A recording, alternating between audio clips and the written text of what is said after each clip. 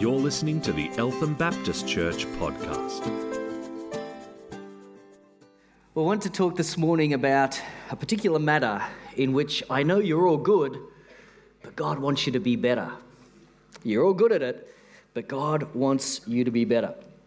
And I believe that this morning, He is committed to helping you increase in this area.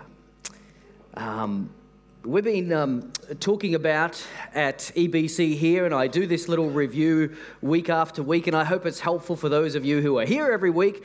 But if you happen to have missed a week, or it's your very first time here at Eltham, maybe it's helpful. But we've been learning to be disciples of Jesus Christ, wanting to bring Him much glory by being fruit-bearing disciples. And we don't have to strive at bearing fruit because fruit is the inevitability of abiding in Him. And so abiding in Him is kind of a key component to what it means to being a disciple of Jesus Christ. I think most of you could probably all do that spiel, couldn't you? You could just do that with your eyes shut, which is fantastic. And so that A means, and maybe I'll get you to do some of the heavy lifting now. So the A, B, I, D, and E all mean something else. They're all prompts for ways or things which will stimulate our abiding in Jesus Christ. And the A reminds us to do it all together. Fantastic. And in a fast-paced world, the B is a reminder that we ought to be still. Fantastic. Well, that's hardly enthusiastic, but anyway. We'll get there. The I is of all of the people in the world that we want to imitate Jesus Christ. Absolutely. The D is a reminder that we need to be devoted to one another. Still lacking a little enthusiasm, but we're going to get there. Yeah, we'll try that one again. D is to remind us to be...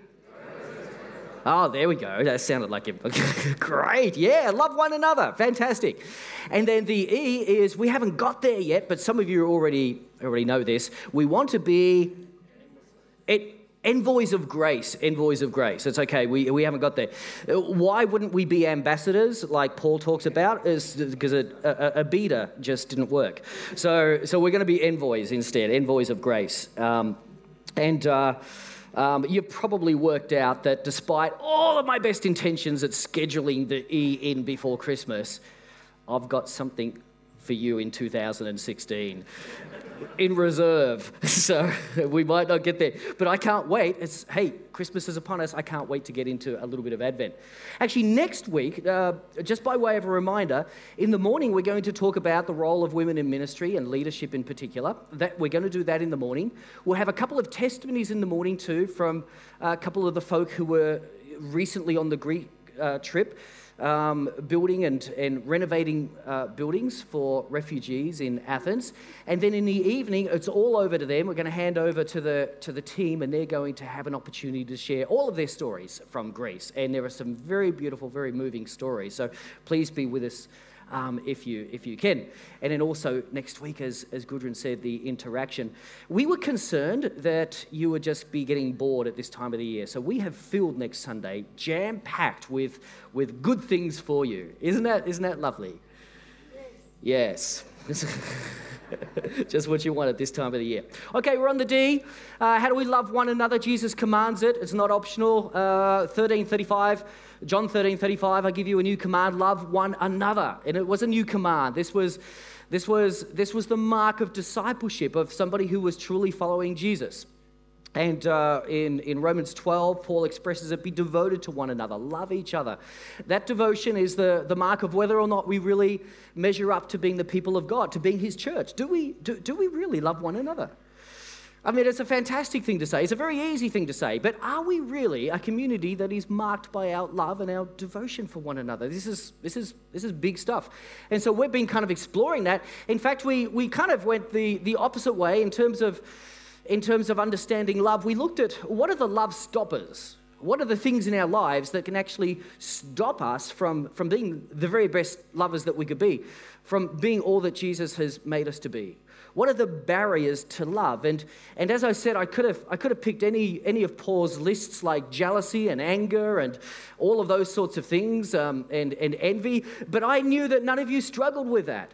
So instead, I kind of created this other kind of a list, and Jesus talks very directly about it. One of the barriers to love, which we covered, actually quite a number of weeks ago. My twin brother from Zambia, Felix Machumba, he covered that for us, and he talked about the issue of forgiveness. And one of the barriers, very obvious barriers to love, is if you are harboring unforgiveness in your heart. If there is unforgiveness there, guess what? You just cannot love. You can't. It's a love stopper. You can't do it. And then we took a little bit of a break, and I shared last week again about another love stopper or barrier to love, and that is fear. Fear will stop you from loving other people. And it's one of those bizarre things that we often don't talk about, fear, because, well, by and large, most of us don't necessarily feel derailed by this issue. But I guarantee that in some area of your life, every single one of us suffers from fear. And when all of a sudden you're just going along fine and in some particular relationship or some particular area of life, you just find yourself halted suddenly and alarmingly, but you're not quite sure why, it is quite possible that it is fear. And at the root of all fear is a matter of unbelief. There is an area in our life where our belief system needs to be tweaked. And God loves to do that, so that's the good news. But fear can be another love stopper, another barrier to love. And I wanted to talk about one more this week. I wanted to talk about, and I was looking for another F word that could be shared in church. And so this last love stopper or barrier to love is this frugality. Do you like that? It took me a while to come up with that, so please like it. Frugality. Being frugal. Do you know that term? It's probably not one that our generation uses so much, but we're kind of a bit of a consumerist mindset. But to hold back, to be reserved, to careful, and it can actually have a very, very good connotation when there are meager resources. You've got to be careful of them. Back in war times, you did literally have meager resources, and you needed to ration them. You needed to be frugal. That would be a character quality that I would have attributed to my granddad. I remember he was a very frugal man, very, very careful, a great steward of his finances. And so frugality can actually have a very good connotation. But in the matter of love, frugality, holding back, imagining that you only have meager resources out of which to love others, that's actually not a good thing. And it misses the fact that we are a people who have been loved greatly and in Christ have a capacity for enormous love. We really do. We have an incredible capacity for love. In this area, there should be no excuse for frugality, for holding back. Now, there can be many justifications why in a particular relationship or a friendship, you might say to yourself, you know what, I think I'm just going to pull back a little bit here. I think I need to put some boundaries in place. I think I need to just hold back a little bit because, you know what, this person could absolutely consume me. And I just don't have what they need. And that's probably true. They probably need Jesus, not you. In fact, I can guarantee that. Nonetheless, amidst all of the various justifications for holding back our love, Jesus calls us to stand countercultural and counterintuitive to what we might think we need to do in a particular situation. And Jesus calls us to be absolutely lavish, to be carefree and open and the most loving people that we possibly can. Would you turn with me to Luke chapter 6? I'm going to read a few verses here. Verse 27 to 36.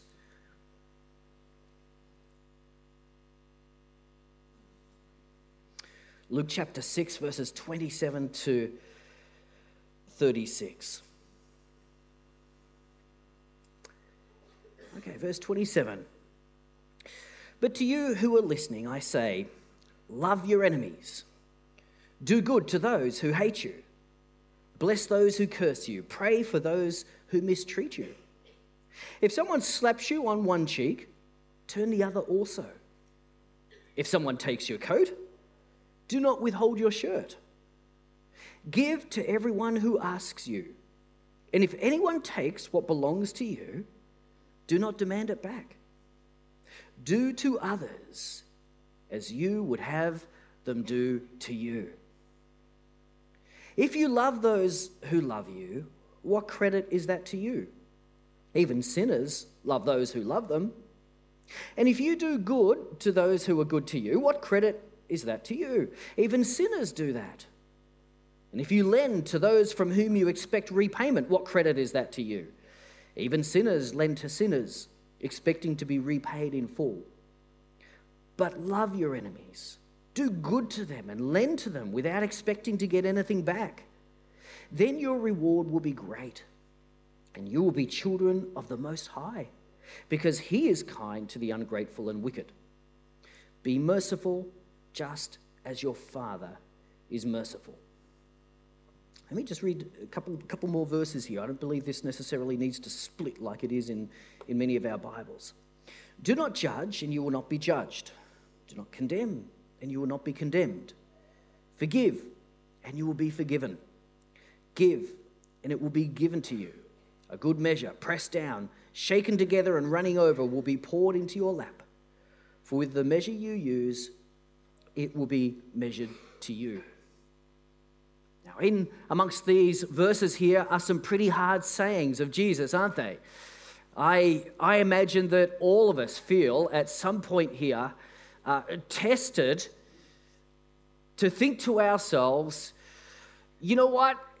Jesus isn't expecting us to be literal here. Like, if someone, wants my coat, giving them my shirt as well is kind of awkward. It leaves me down the street shirtless, coatless, and just, it's a blight on society. It's, I just shouldn't be without a shirt. And really, turn the other cheek. I've been slapped once, be slapped twice. I guess that's figurative, huh? I mean, there is so many ways in which we just want to water these words down. They're tough words. This is some tough commands by Jesus here. But I actually wonder whether it's quite the opposite. Jesus wants us to take him literally. In fact, Jesus wants us to really test him on this and to kind of say, well, why stop there? I mean, hand over your trousers as well. I wonder whether Jesus wouldn't want us to just be absolutely lavish in these areas. Turn one cheek, turn the other, and then present your nose. I just wonder whether or not we can't go the extra mile in all of this and take Jesus literally at his word. Be people who are known to love lavishly. It's a little bit like we use the image of the telescope. When I'm trying to understand love, it's desiring somebody else's best, wanting the absolute best for somebody else, to scope out what their needs are.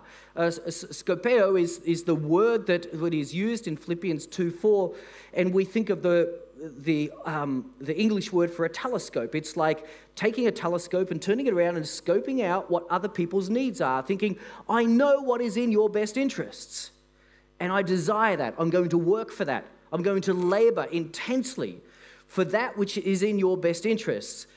Jesus is here inviting us to live permanently at the small end of the telescope, to not have the whole thing always focused on me. Can you see me? Can you see me? Scope me out. No, but to turn that thing around and to say, I'm going to live my life at the small end of the telescope, live my life intentionally directing myself in an attitude of wanting the best for other people, scoping out what is in their best interests and living intentionally to try to meet that. Now, that's easy to say, hard to do, isn't it? But here is an invitation to live permanently at the small end of the telescope and to be a person who is known for their love. And that's our invitation today, I believe. Jesus is inviting you to go a step further in terms of learning to love. This is what you were being created for. And we're going to get into that in just a moment. In fact, look at verse 35 here. Love your enemies, do good to them, and lend to them without expecting to get anything back. Then your reward will be great, and you will be children of the Most High. Interesting. You will be children of the Most High. Apparently, you see, God, our Father, is kind to the ungrateful and wicked. So we are invited to be merciful just as your Father is merciful. In other words, Jesus is saying here, behave like your heavenly Father. Let the pedigree show. Let the fact that you are a legitimate child of God show through your life by the way that you love others. Love the same way that your heavenly Father loves. Show other people whose child you really are. That's the invitation here. Your heavenly Father is the most extravagant lover there is, and you're his child. Imitate him. Let there be no doubt about your pedigree. Imitate your heavenly Father. Let other people know that you belong to the King because of the way in which you love just like he loves. You're merciful just like he is merciful. You're kind just like he is kind. Let there be no doubt about this.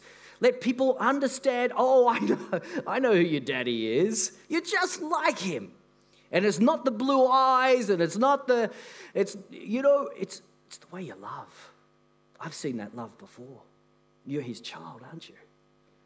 That's what Jesus is inviting us to do, to show our pedigree as it is. Apparently, God is merciful, God is generous, God is loving. Be like him. Give generously. Verse 38 is essentially saying that, give and it will be given to you, a good measure, pressed down, shaken together and running over. It will be poured into your lap, for the measure you use will be measured to you as well. Live generous lives of love that show whose child you really are. That's the invitation. That's the increase that God wants to give you today. Tough stuff. Can anyone really love this way like Jesus is expecting them to love? Like, you know, there are situations in your life, aren't there?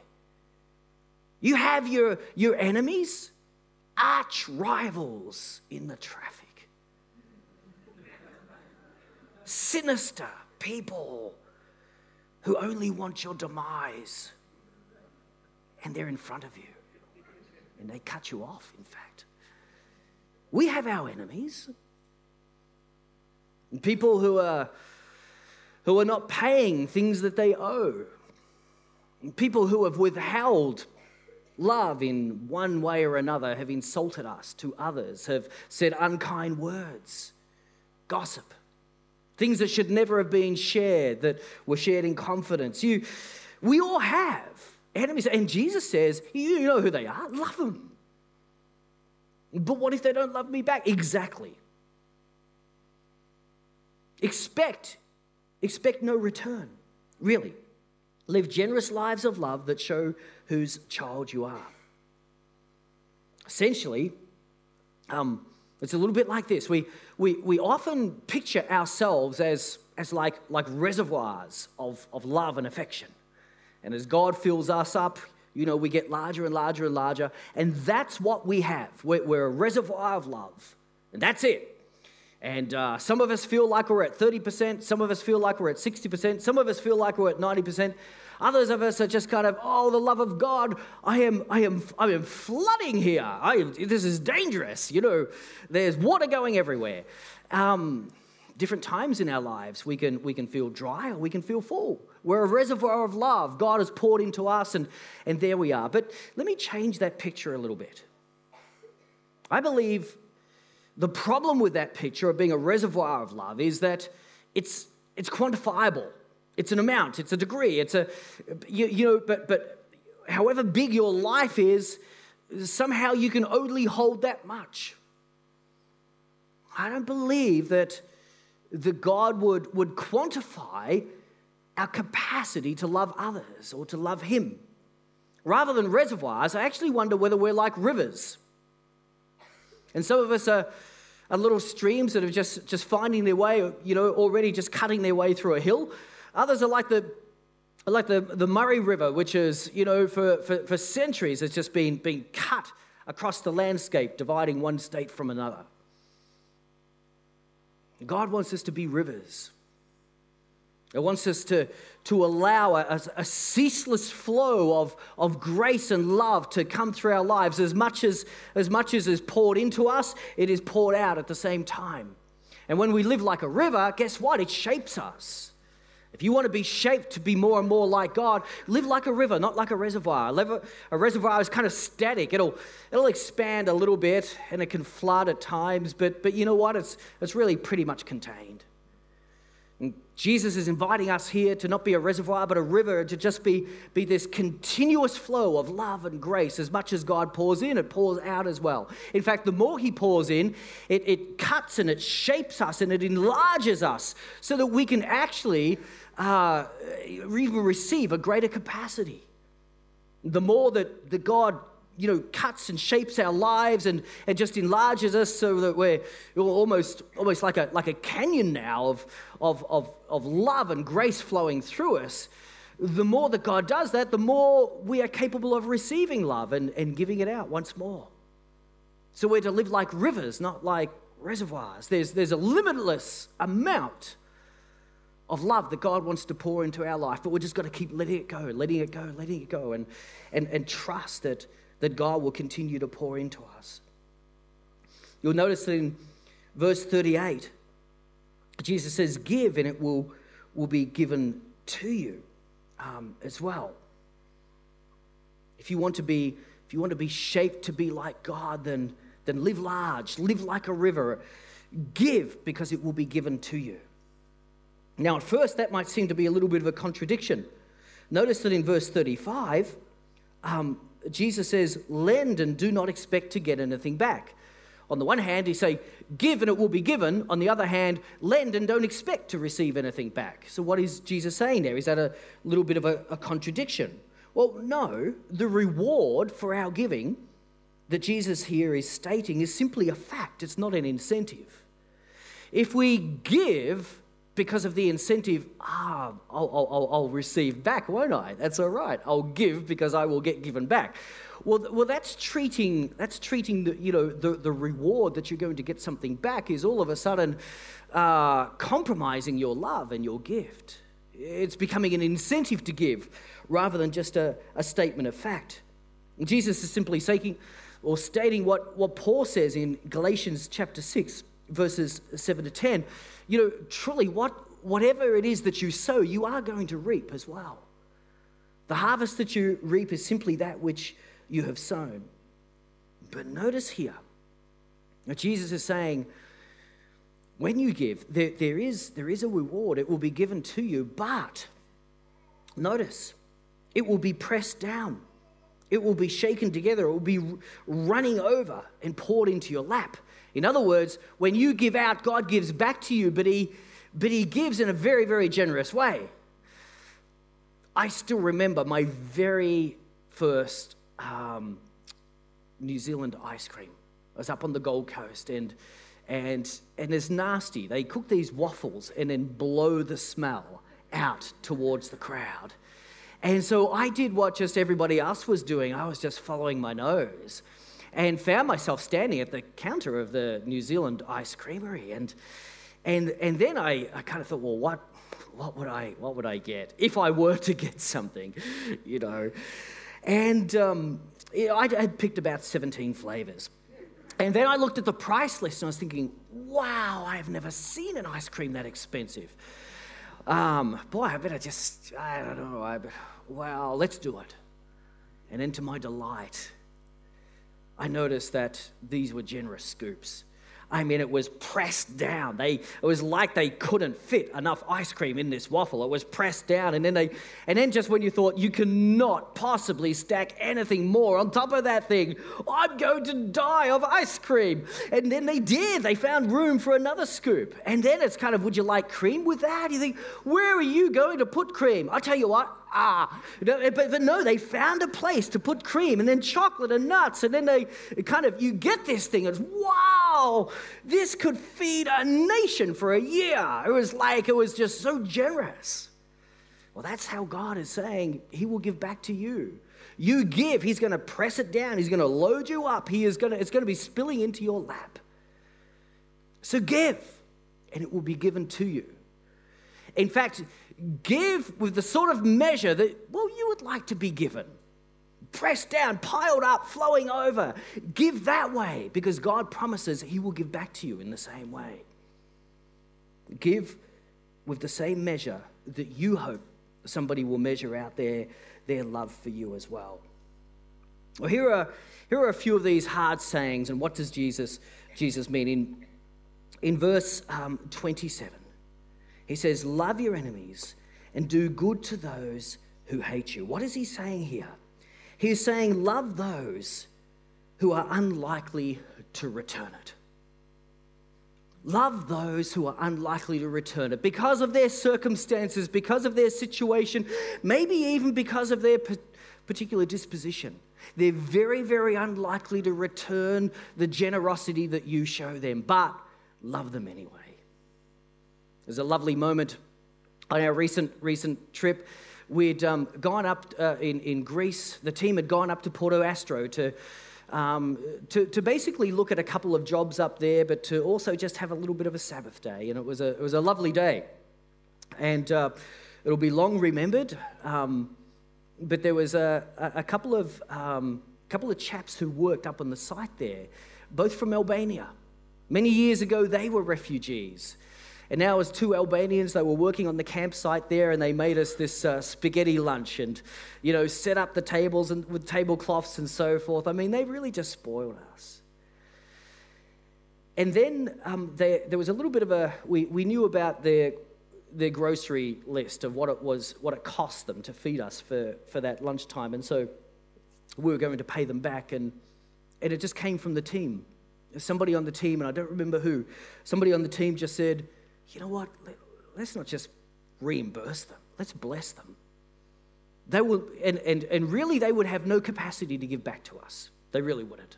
And we were going shortly, so they couldn't put out another meal. They would have no capacity whatsoever to give back to us. But the guys, the whole team, ended up just taking up an offering right there and then. And I don't know to this day how much it was. Somebody else looked after that. But it was somebody else's suggestion. Let's just bless them. Look how they've blessed us. Let's bless them in return. And we know they'll never give back to us. That's not the point. We just want to bless them. And so the team right there and then took up this lovely offering. Jesus is saying here,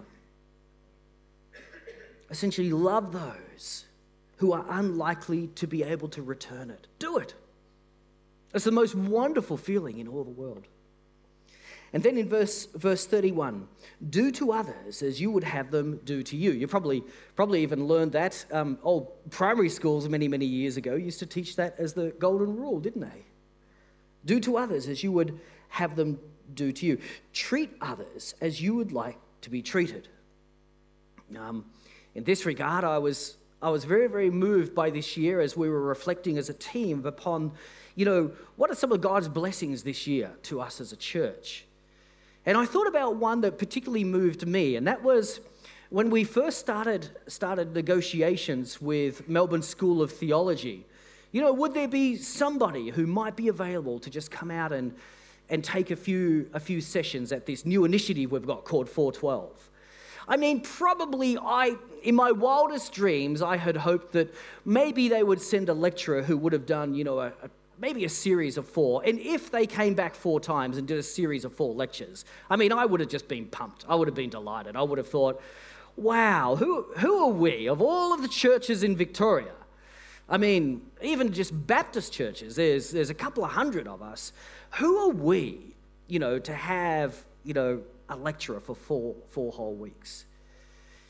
And MST just seemed to treat us in the same way that perhaps they would like to be treated, but they just showed this incredible generosity where Tim, the principal, says, I'd love to come out and just share with you.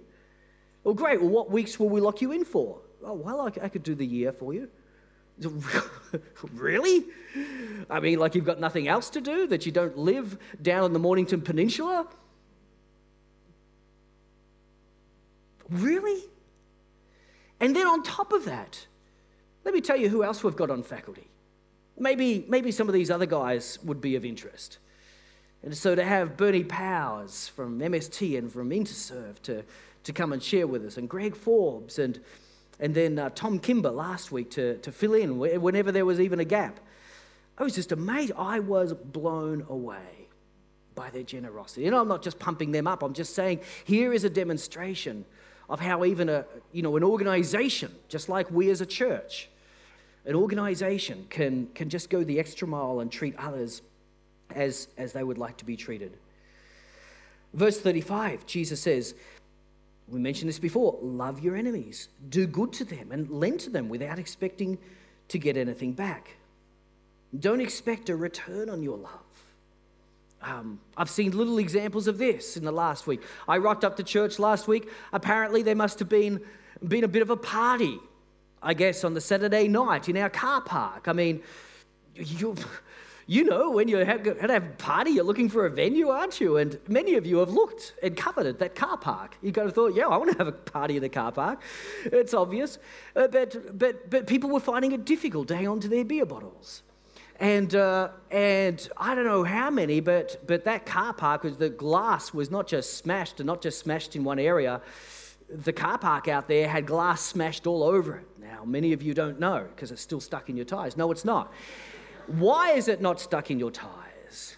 Because two people who remain anonymous, and one of them, just in his teens, were out there with a shovel and a brush, just cleaning up the glass before the service.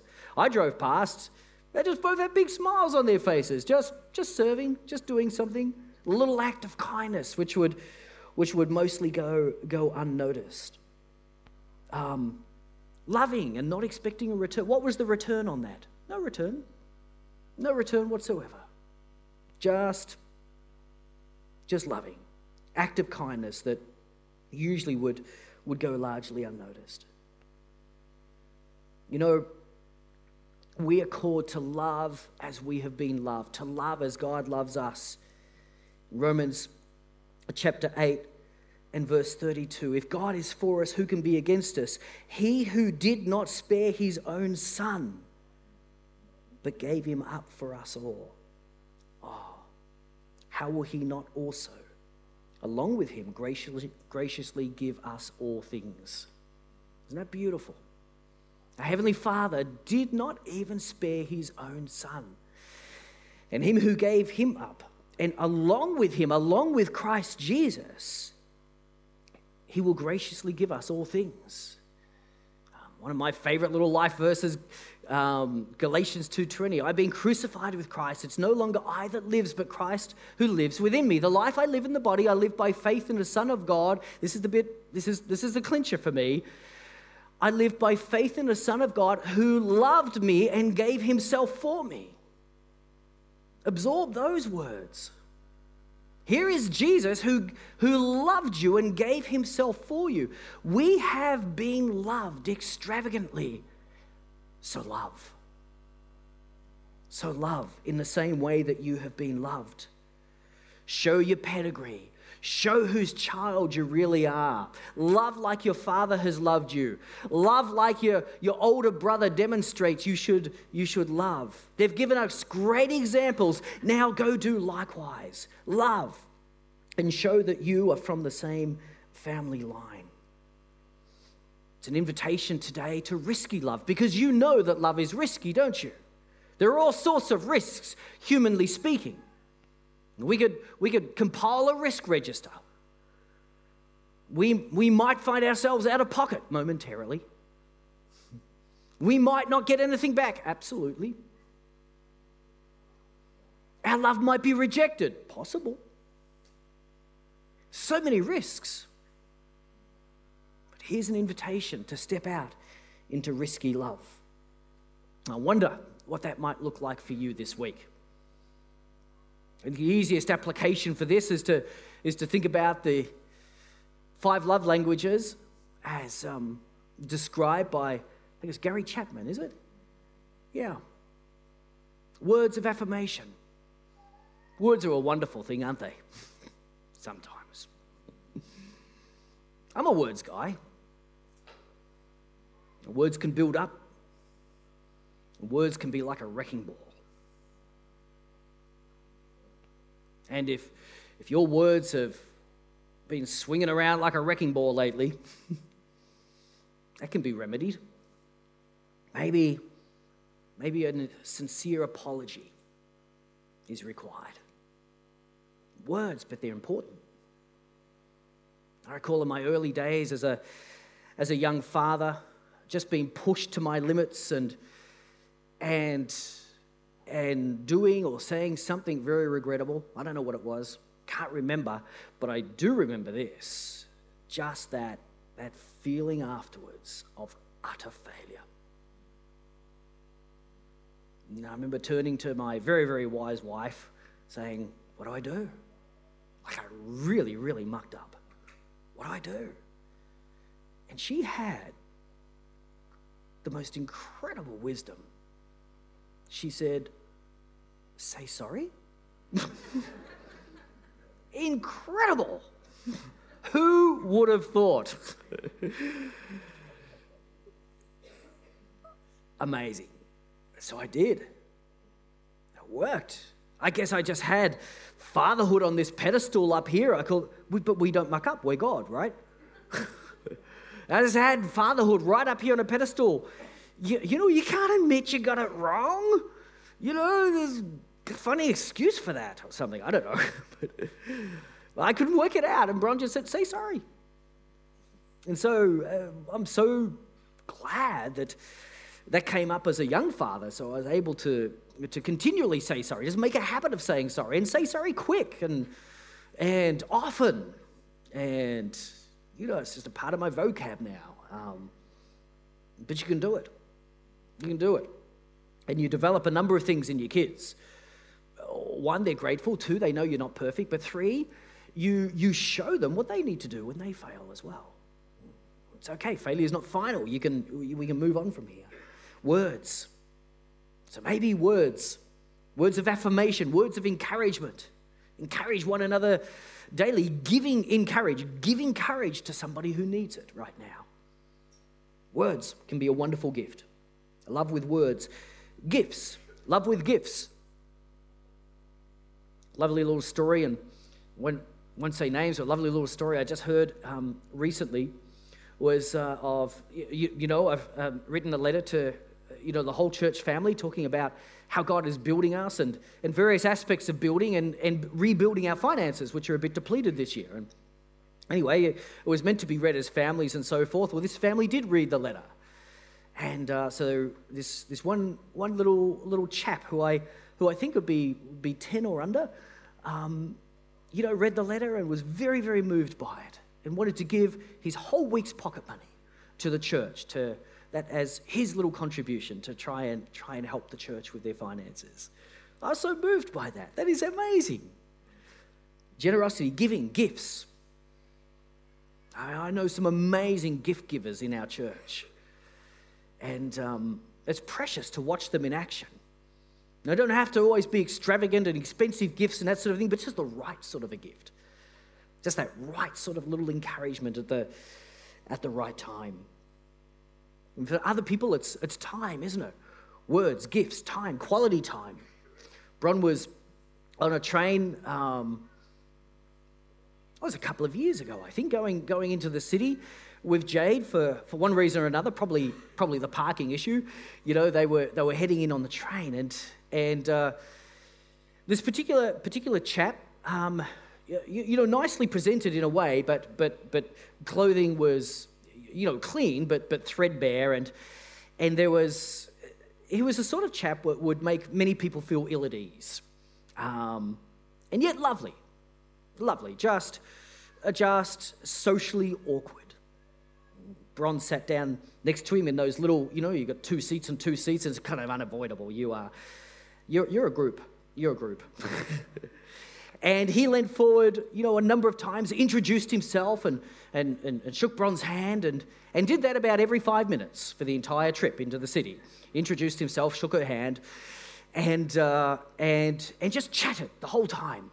Other people in the train were moving, away a little bit, finding other seats and, at appropriate times. And Bron just listened. Pretty comfortable, actually, she is, with folk that might make some squirm. But he was a soft soul. He was a nice guy. Nothing there to make her feel nervous or awkward or threatened in any way. And she just listened. Listened to him all the way in about his passion for computers and all sorts of things, and how he likes to catch the train into the city because there's people to talk to. And although at times she probably felt she was taking a shot for the team, she just spent that entire trip going in until one of the last stations towards the city, he hopped out, and a lady close to Bron, who was this was way out of her paradigm, just said, "I can't believe that. I can't believe you did what you just did." And Bron's sort of thinking, just listened, just showed love, just listened, and got several introductions along the way, you know. It was no big deal. But she and many other people on the train who had been watching were just aghast that somebody would just show that interest, give that person the time of day. Time. It's a wonderful way to demonstrate love. Words of affirmation, words, gifts, time, service. How do you serve others? How do you serve random people? I was reminded what I need to do, and I thought, I'll encourage everybody to do this, I think, when I get to church. But I just discovered the other day Westfield Shopping Centre's new parking system. Have you noticed it? You no longer get a tag. It was a great mystery to me. They are reading your number plates as you drive in now. Anyway, we started to do that at around this time. It's the battle for the car park, isn't it? And as somebody else was shooting for a car park, I remember last year being chided by my daughter about some of my driving habits in car parks. And I remember, okay, this year, this is the new me. This is Pastor Stewart. And as this car shot for the car park, I remember just holding back and thinking, be my guest, please. Is there anything else I can give you? The shirt off my back or something. Shirt comes with it, And I've kind of thought, I think that's going to be my little challenge to myself. And if any of you others struggle with this as well, I think it'll be my little challenge to myself this year during the crazy time, is to, every time I go to the car park, to give away at least one spot. There's my challenge. You can ask me later how I go on that. But imagine if we did that. Imagine if we all did. Wow! Imagine if we all did that once a week. We'd be giving away some 300. Nobody's going to park. There's going to be one almighty traffic jam. But just serving, finding random little ways to serve others, to stop for those bewildered people who are just lost. And I just need some direction or something, or an encouraging word or a smile when things are just getting a little bit frantic and a little bit too much, Finding ways to serve one another as well. For many of us, we just go through the paces around this time of the year, but for some of us, it's a really, really challenging time of the year. Christmas can be a very, very challenging time, particularly if you've lost a loved one or there are tensions in your family or some other matter. In terms of the usual celebration with all of the beautiful sentiment and joy and so forth, it can be difficult, it can be challenging, it can be a bit of a tough time. And so to reach out to those of us who, for some reason or another, Christmas might not be that wonderful celebration that it often is, and to just be particularly gentle and comforting with one another is a wonderful thing. And sometimes physical touch, and you kind of think, well, this is a little bit of a strange one, isn't it? How do you show physical touch? How do you receive it? For me, I'm making myself willing for a 1-hour massage from Bron, for just allow her to be able to express this particular gift. How do you give that though? I remember when I was at city traffic policing, and I was talking to the young people. They were on a retreat. The youth leaders are on a retreat this week, and I was sharing a little bit about, for me, my time in the Victoria Police was when God was really teaching me about lifestyle evangelism, like how to be a real witness day to day with others. And it's probably why it just sticks in my mind so much. It was the first time I'd really intentionally tried to be an ambassador, an envoy of grace, a missionary, a witness for Jesus in the marketplace, really intentionally. And so there were lots of lessons over that time. But one of them was those cold winter nights. And in those days, we had the big great coat and leather gloves and scarves and hats. And you probably remember the old big white traffic gloves and so forth. And so that was me. That was that era. And walking the city streets. But I didn't mind the Burke Street Mall, and I didn't mind Collins Street, Swanson Street. I didn't mind all the usual big ones, but I loved the alleyways. Oh, that was where you found stuff. And so I used to, on a foot patrol, and particularly when I had young recruits with me, it was usually an exploration of the lesser-known areas of Melbourne. If it was dark, if it was daunting, if it looked like you shouldn't go there, yes. That was, so I would patrol the alleyways of Melbourne. And there I found and discovered not criminals and hard-nosed bad people, but vagrants, the homeless and so forth. Got to know them by name and chat with them and find out their circumstances and so forth, down in those alleyways, behind dumpsters and so forth. And I recall a particular time having a chat with a homeless man and just, weighing up. He was, there's something I could do. Could I get you to the Gill Memorial or something? And just weighing that up. And he was grubby. I mean, he stank. That beautiful aroma of urine and alcohol mixed. And I remember him, after our lovely little chat, just sticking out his grubby, filthy hand to be shaked. And I stuck out mine, safely enclosed within my leather glove. It was a good little system, I got to tell you. And as I'm shaking his hand, I remember the Lord saying, "Take the glove off." And I was, oh, Jesus. Okay, he can heal. And I remember just letting that gentleman touch a physical hand, probably something he hadn't done in a long, long time. In terms of physical touch, sometimes I wonder, and maybe whether it's not literal but even symbolic for the way we reach out to others, is Jesus asking you to take the gloves off? To just go a step further and to find ways to speak into the sometimes very difficult and complex array of wounds and hurt that makes up many people in our society. Frugality. Let's not be frugal in the area of our love. Let's be generous.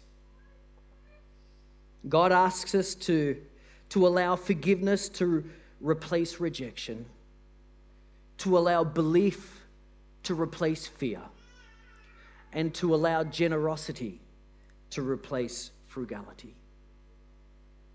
Rejection, fear, frugality, they're barriers to love. They're love stoppers. They will stop us from demonstrating the love that the Father has shown for us. But it's necessary and it's important. And if you want to be shaped to be more and more like God, then don't be a reservoir, be a river. Allow the love of God to flow freely through you to others. Show that you are indeed a child of the King. Show who you belong to. Show whose family line you are from. Love like you have been loved. Love extravagantly like your King, your Heavenly Father. Love as Jesus has loved you and as he laid down his life for you. Live big and generous lives that demonstrate the bigness and the generosity of the love of God. And we do that to the world outside us, but guess what? It starts here. It starts here. If we just love outsiders, but we do not love one another, we cannot be counted as his disciples. It really is that simple. It begins within the family. We must demonstrate love within the family. And so we reach out to one another. We will finish shortly. We'll have that wonderful break we all look forward to where we linger and have tea and coffee together. And why do we do that? Because we don't have homes to go to?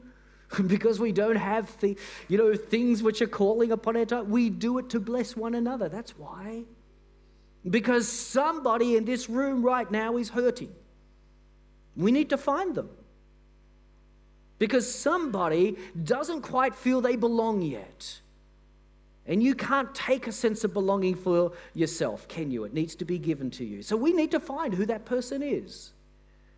Somebody in this room right now is hurting and they need to be prayed for. Well, we need to find who that is. Somebody is feeling lonely.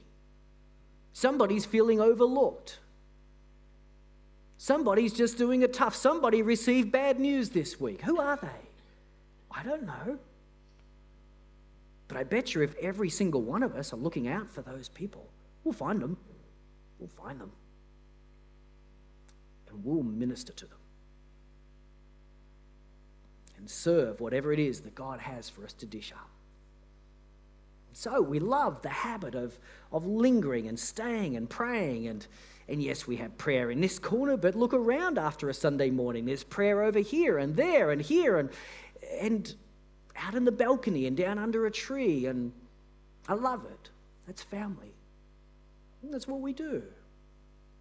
So God calls us to be devoted to one another. And let the family do it first. And then, as you have received, give. Are you looking forward to morning tea in a moment? It's not just the coffee. This coffee is good. It's not just the coffee. Lord Jesus, I thank you for this dear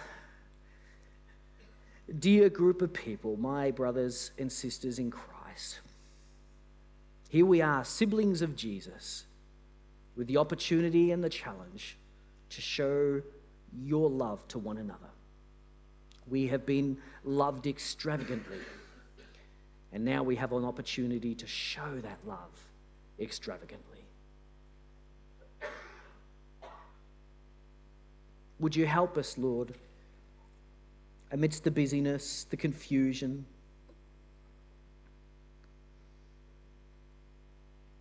the difficulty and the pain in our own situations, to rise above all of that and be willing to reach out to one another and to take off the gloves. Help us in this matter, Jesus. We need to grow. We want to grow. We know that you can grow us. We invite you to do so through your Holy Spirit. Thank you. Amen. You've been listening to the Eltham Baptist Church podcast. If you'd like to hear more or simply pay us a visit, go to www.elthambaptist.net.